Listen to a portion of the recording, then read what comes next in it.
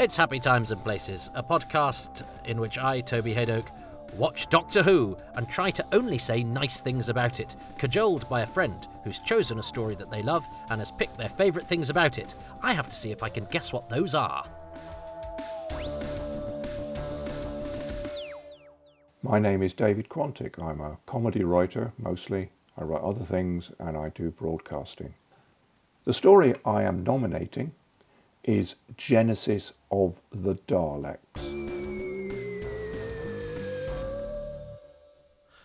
Well, welcome everybody to part 3 of Genesis of the Daleks, getting the Happy Times and Places treatment courtesy of my guest David Quantick, who I have never met, but whose name I have seen burned into the credits of many a great television show. So it's with suitable deference and much gratitude that I thank him for choosing. Interesting, isn't it? How this was a story that was not chosen because, as I record this, I've got loads waiting to go, but I've rush-released Genesis, which is actually the latest one that anyone has recorded their thoughts to me for, and I've got 50 or so waiting at least. Some people have recorded their things a year ago, but David has a book out, I think, as this is released this week, November the 2nd, 2021, his big quiz book, which sounds like a lot of fun. And he wanted to plug it, so I was asking around for podcasts. And this isn't a pluggy podcast, but it is one where you say what you like about a Doctor Who story and then throw a plug in if you want to. So I've offered him that, and he's done it, which is very kind of him. So he's chosen so far the fact that he watched Genesis of the Daleks with his friend, and he's chosen Harry Sullivan, whereas I have chosen the film work in part 1 and Davros in part 2. It's an embarrassment of riches, this story. It's a genuine classic, albeit one, as I say, that hadn't been chosen.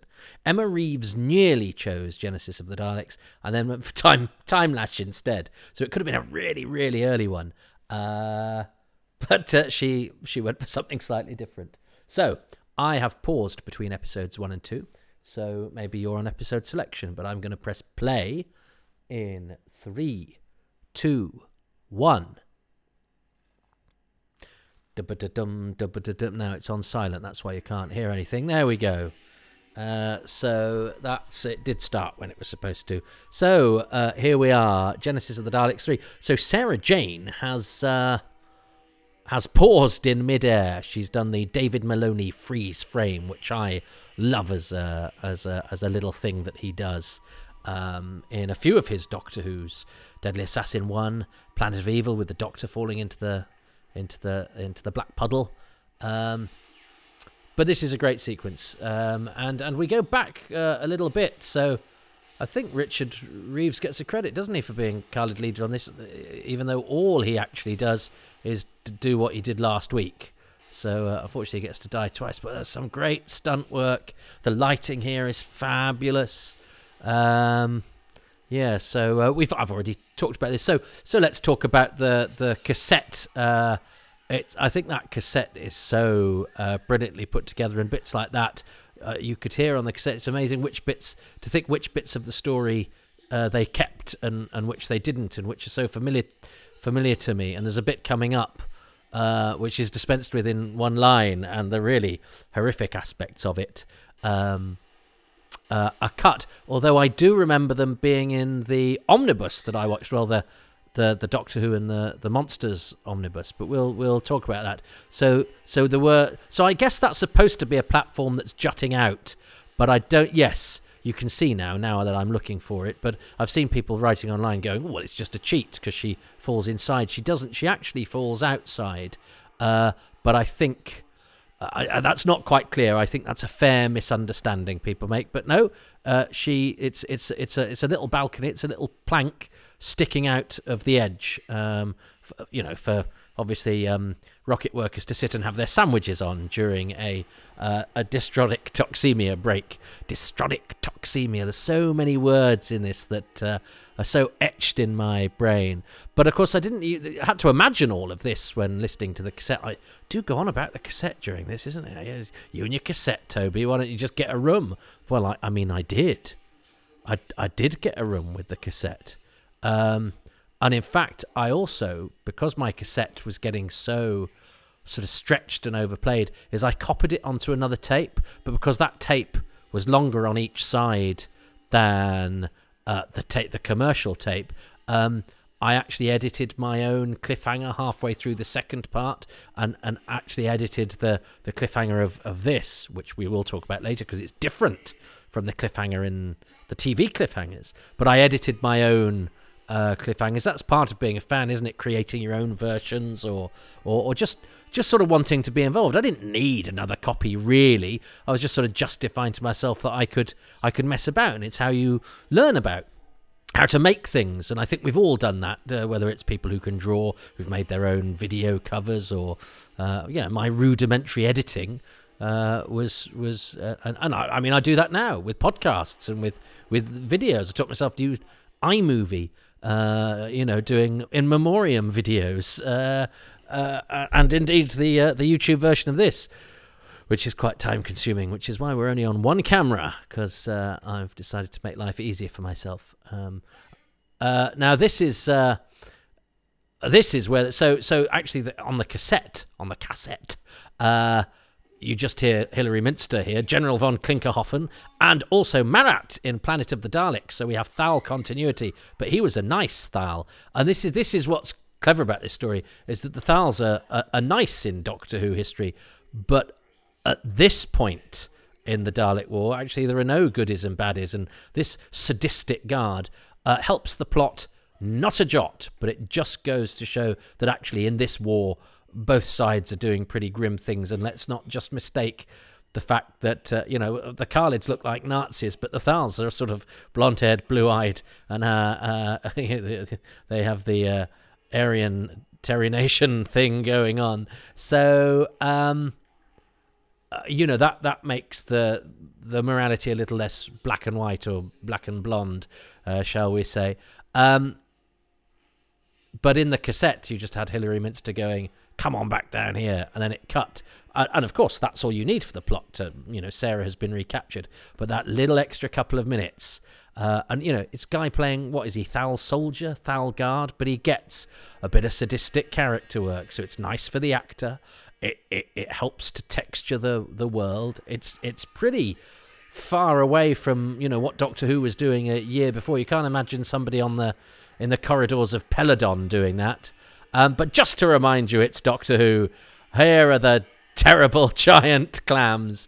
I mean, Tom Baker really tries to sell this. He's got disgust on his face. He does that sort of thing, but he's wielding a polystyrene rock and hitting a giant clam with it. Oh, and breaking off a polystyrene stalactite. I mean, this is, if you are doing let's edit Genesis of the Daleks to make it have a smoother running time, you definitely go, let's get rid of the giant clams. They used to so upset me, because this was I knew this was a fairly infallible Doctor Who story, and then you go, oh no, and I bet that's the bit when my brother walks in. I mean, they really try and sell it, and the idea that you get bruises when you're bitten by a clam and all that sort of thing. It's an attempt to keep it real, but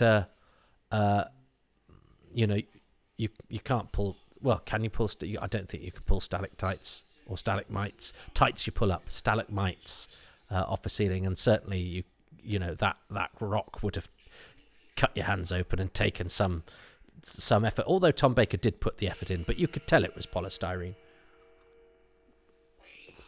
And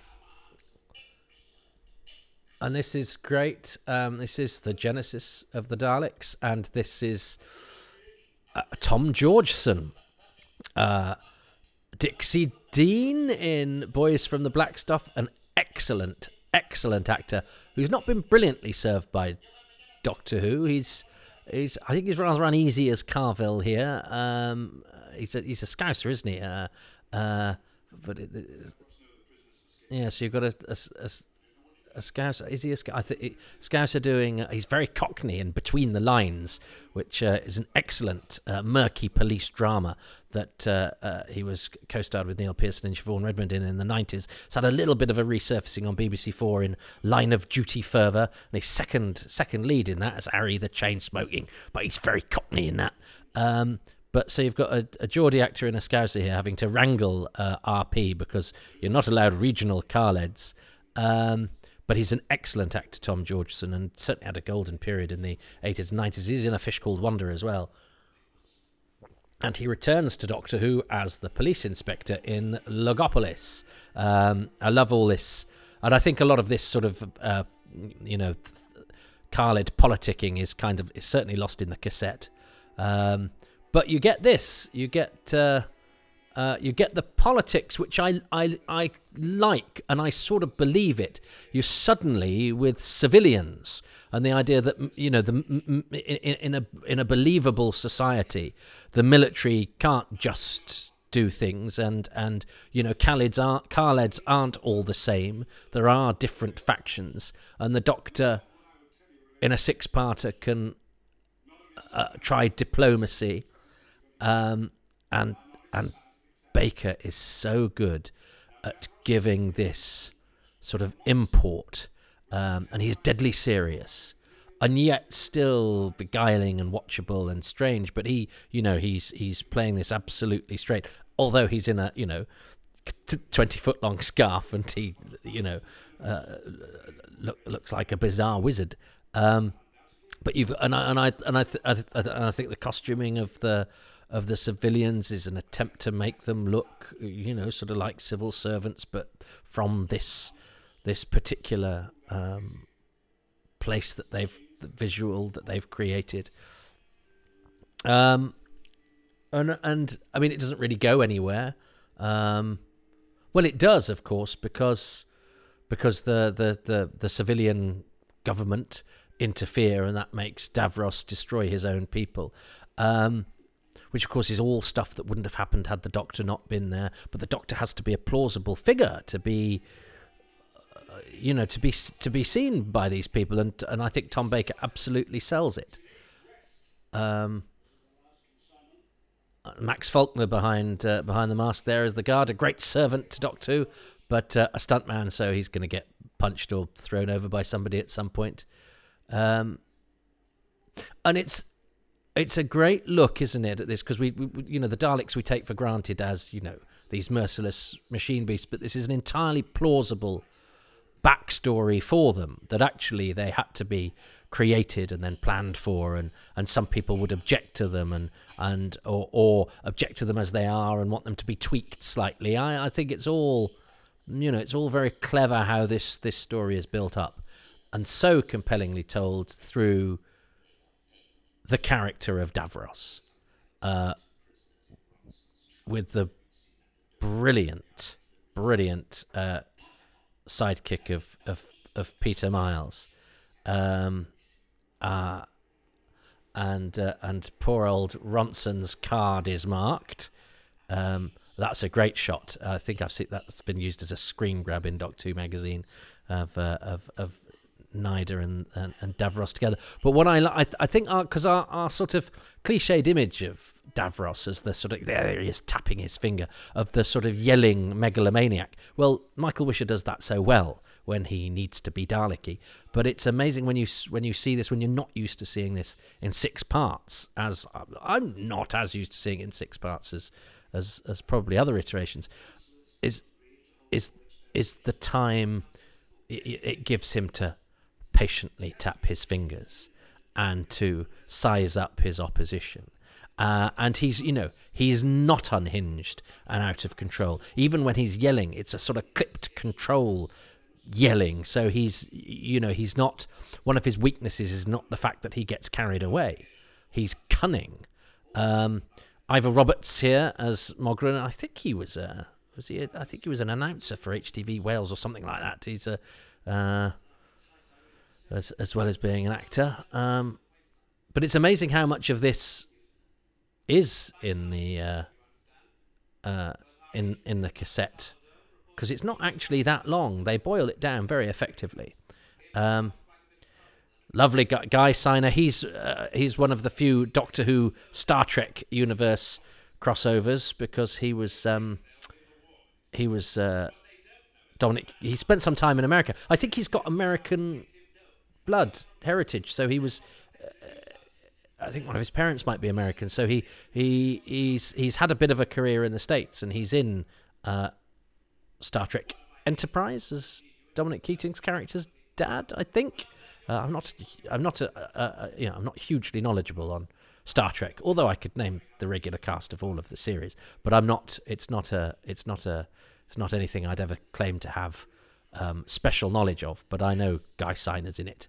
Then our troubles really begin, says the Doctor, and grins away. I love that. It's false bravado to cover up from the real danger. That's what this Doctor does so well. And again, you sort of think of Nyder as sort of clipped and cold, but he always has a slightly sort of benign smile thing going on. They're both, I think, the way that we think of these characters, because they're so indelible, Davros and Nyder, actually undersells how brilliant and nuanced they are. I mean, I don't know a Doctor Who fan that doesn't like them, but I think they're one of those rare occasions where actually the reality of what they do is even better than what we think of them. Because I think you go in knowing that they're good. You go to watch Genesis and you go, well, I know that Peter Miles and Michael Wish are good, but actually looking at them really closely, they're better than that. And the material they've got is good. They look good, and they bring so much more to it. Look how inscrutable Peter Miles is. And that mask, John Friedlander, that mask is so expressive and believable. I believe that is what Davros looks like. And this is great, because Miles isn't even, that Nyder's not sure that he's trying to control it. Well, and he will. I can. The death warrant of the whole of the college. Oh, he's going to kill his own people. And this is a great bit, because doesn't Nyder say you would go that far? And he says, do you doubt it? Yeah. No. That is great. The fact that he gives it a moment, but he doesn't change his expression. He's holding. It's brilliant. It's a brilliant piece of acting. That it's a wonderful exchange. So they and because they're both on the same side, and Nyder is a loyal servant. This sort of stuff could be really boring. Just two villainous people being villainous, but actually there's so much nuance to both characters. And actually, what I like is, because you think Nyder has betrayed Davros a little bit later, it's not entirely out of the question that he might have done, because of that sort of darting intelligence and instinct that Nyder has, where you sort of know, well, he's a guy who's weighing up where's the safer. Deep down, you sort of go, no, he surely would never betray Davros, but you also know that his survival instinct is such that, well, might he? I don't think he ever would. But I like the fact that it's open to question. And I think we take Peter Miles for granted because he was in Doctor Who so often. He's brilliant. As I say, he was a strange man, I think. He was a bit of an eccentric. I remember him just kept saying in the Invasion of the Dinosaurs commentary to Terrence Dicks, Terrence, don't you think that Grover is like Davros and Whittaker is like Nyder? Terrence Dicks just sort of rather crumpling, going, well, whatever. And it's very neat, is that I haven't.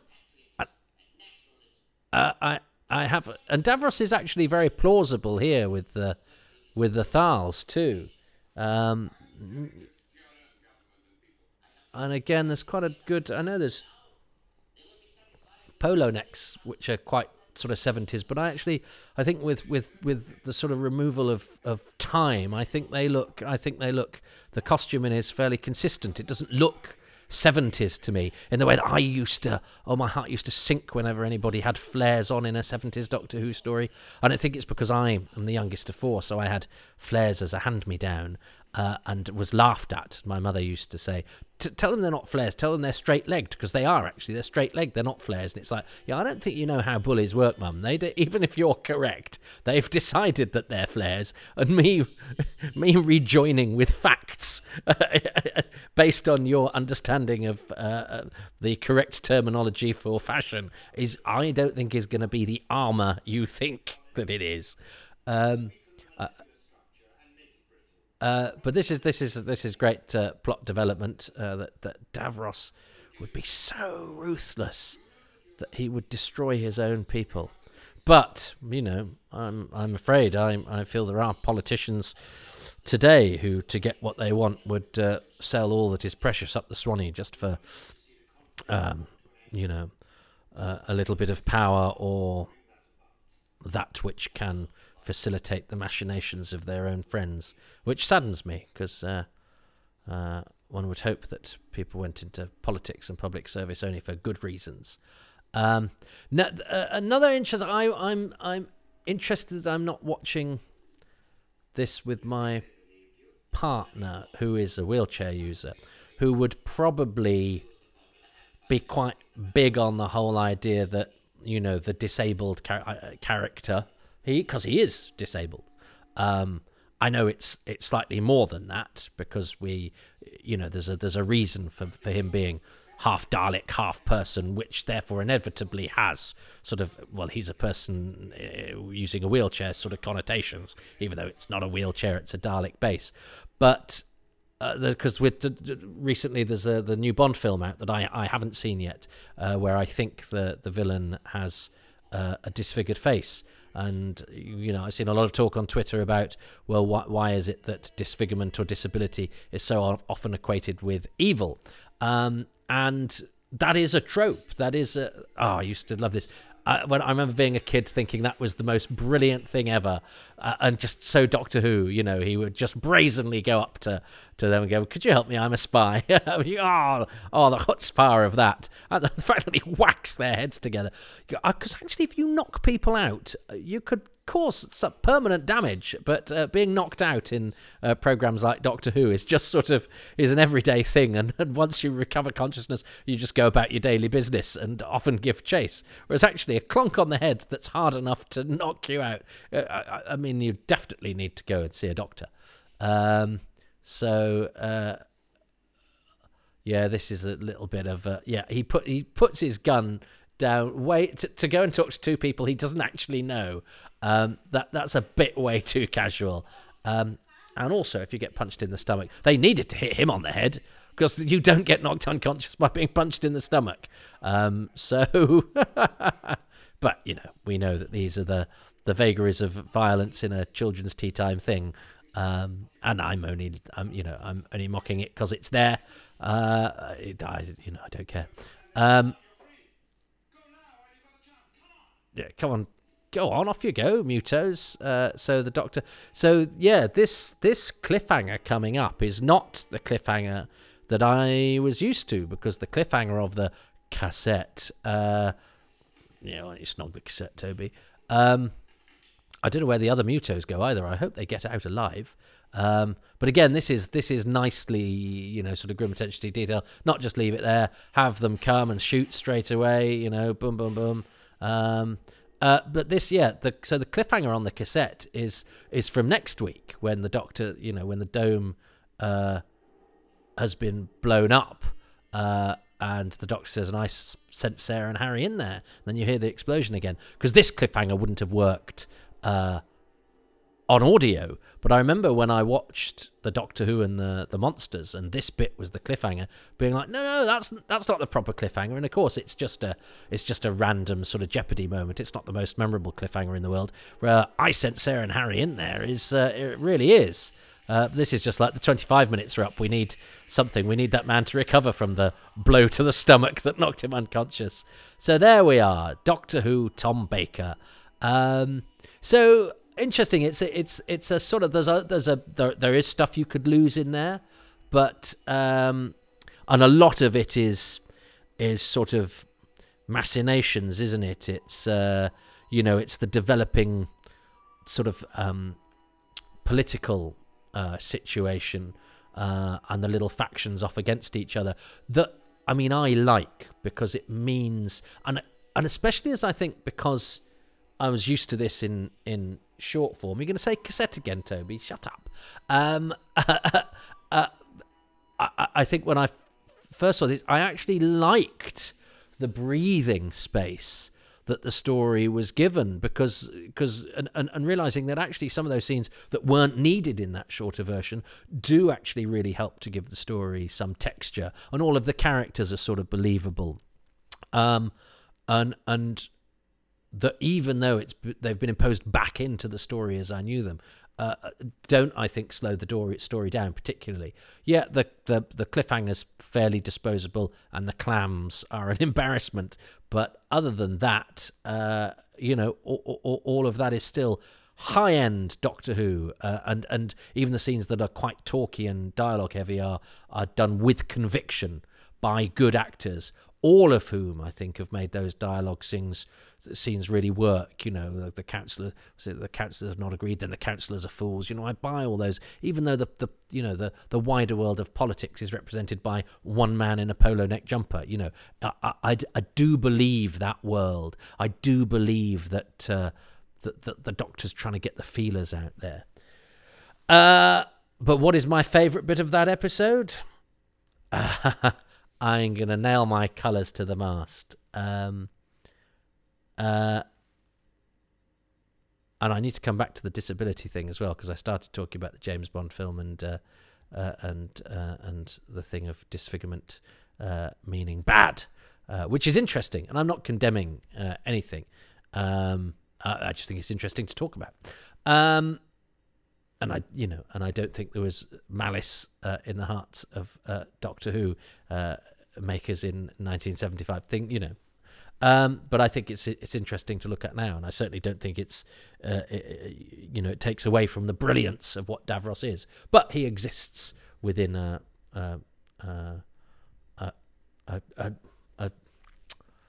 tradition that itself is worth us considering, especially now. Especially, I'll talk about disability later, because now listen, and I've only become aware of a lot of this stuff because I'm, happen to have shacked up with a disabled performer, so my sensibilities have been attuned to this. So I'm claiming no virtue on my part. It's only when we become aware of things that that's answered its own question. That answers itself in the setup. We only become aware of things when we're aware of them. My favourite thing. What's your favourite thing about Happy Times and Places episode 3 of Genesis of the Daleks, everyone? It's the bit where Toby shuts up. Okay. My favourite thing about episode 3, which I think says a lot about how the bits of Doctor Who that really appealed to me and when I was a kid,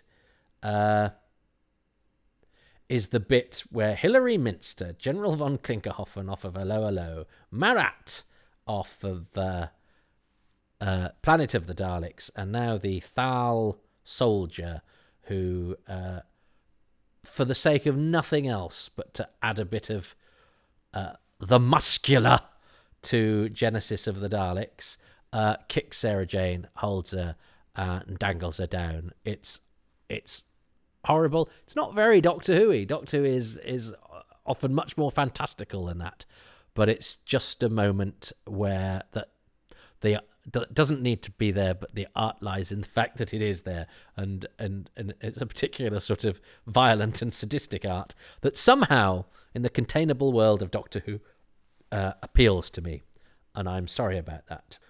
And so let's see what David Quantick, genius comedy writer, has chosen for his thing for episode 3. For episode 3, I choose Davros. Oh, God. Davros is one of the great Doctor Who characters. He's an unusual Doctor Who character because He only exists in the context of another character, i.e. the Daleks. But he's kind of that thing of upping your game. As everyone knows about the sitcom Frasier, Frasier's brother is like Frasier, only more so. Niles is more niminy-piminy, more fastidious, more pedantic, more annoying than Frasier, and it works really well. And Davros is, in a sense, the Niles to the Daleks, Frasier. Take the Daleks, the most horrible creatures in the history of science fiction. They don't look like aliens, they don't look like robots. They're not, as has been said, bug-eyed monsters. How can we make it worse? Well, cut one in half and stick a wizened old man in with a load of weird gubbins all round his head and a voice which is actually nastier than a Dalek's voice. Davros is kind of worse because he looks a bit like us. He's partly human. And they gave him, I think, a great Hammer horror reveal in the start of the series. And it's interesting, Davros is your classic character who gets killed off at the end. Oops, didn't think that one through, did we, Terry Nation? And then keeps coming back year after year after year. He's met all of them. I don't think he met Jodie Whittaker. That was an omission. I love Davros. Yeah, well, I actually get that point. This is one of the advantages of this game for me, is that if I have already chosen something and the person chooses it, I get the point. So I get a point for Davros, which means I'm glad I chose him early. But I had to, didn't I? I'm so enthused by Davros.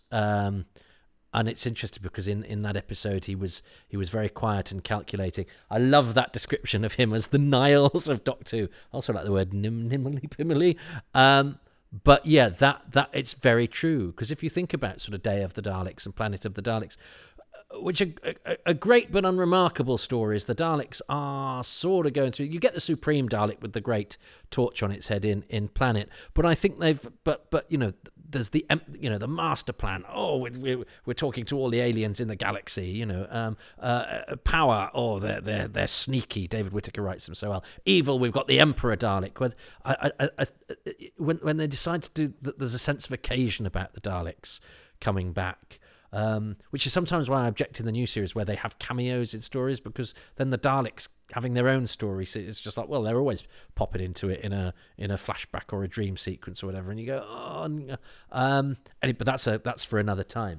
But Davros, yeah, he ups the stakes, but I also think and because the Daleks are brilliant, I mean, they're fantastic, but to then give them to have a slightly human-y Dalek, to then do all the things that the Daleks do, but, you know, have no mercy, speak in a shouty staccato way when necessary, but then to add to that a bit of cunning, a bit of guile, a bit of duplicity, a bit of vulnerability even, and you suddenly go, oh, that's actually made. It's sort of like the Dalek and human factor combined from Evil, where that's so effective.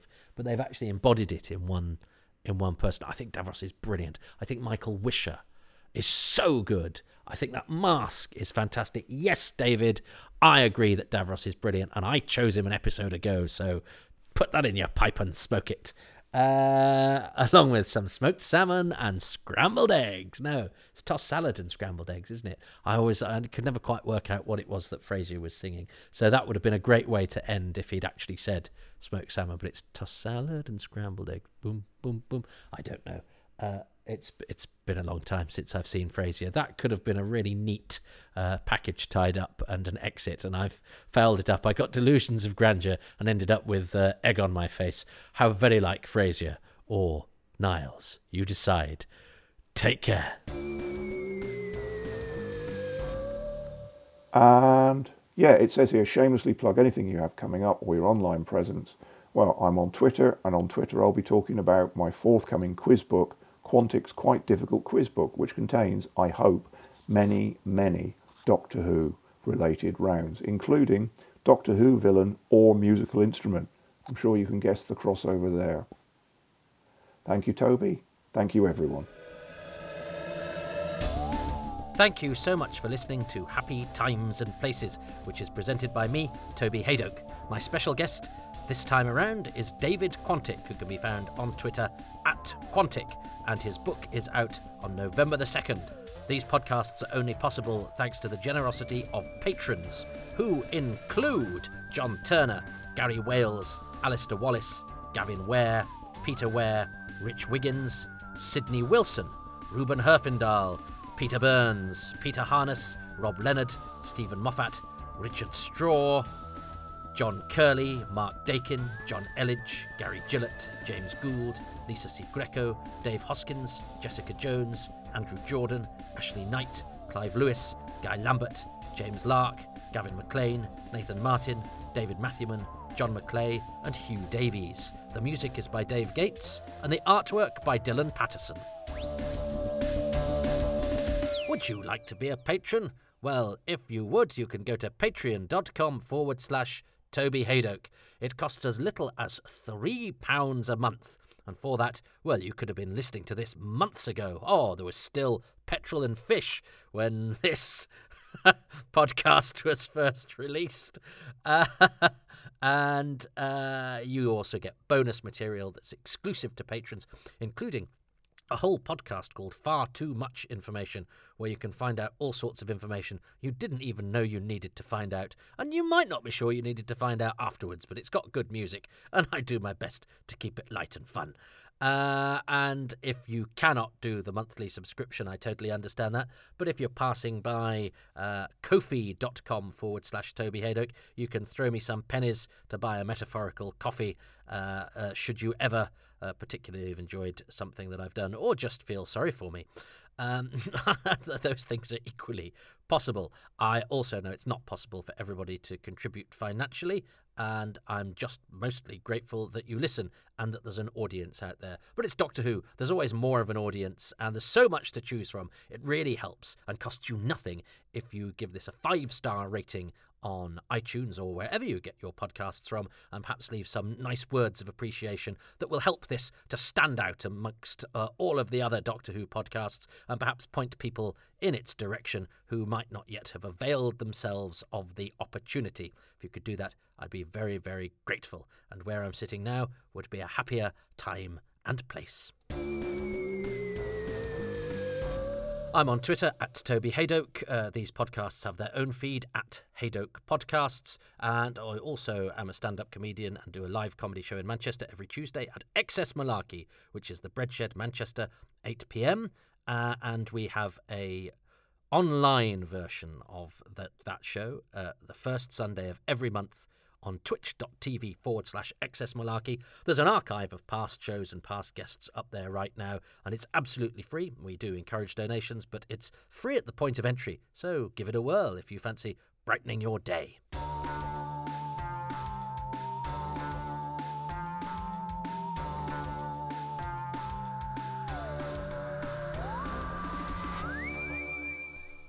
Literally, as I recorded that, my copy of Evil of the Daleks popped through the letterbox.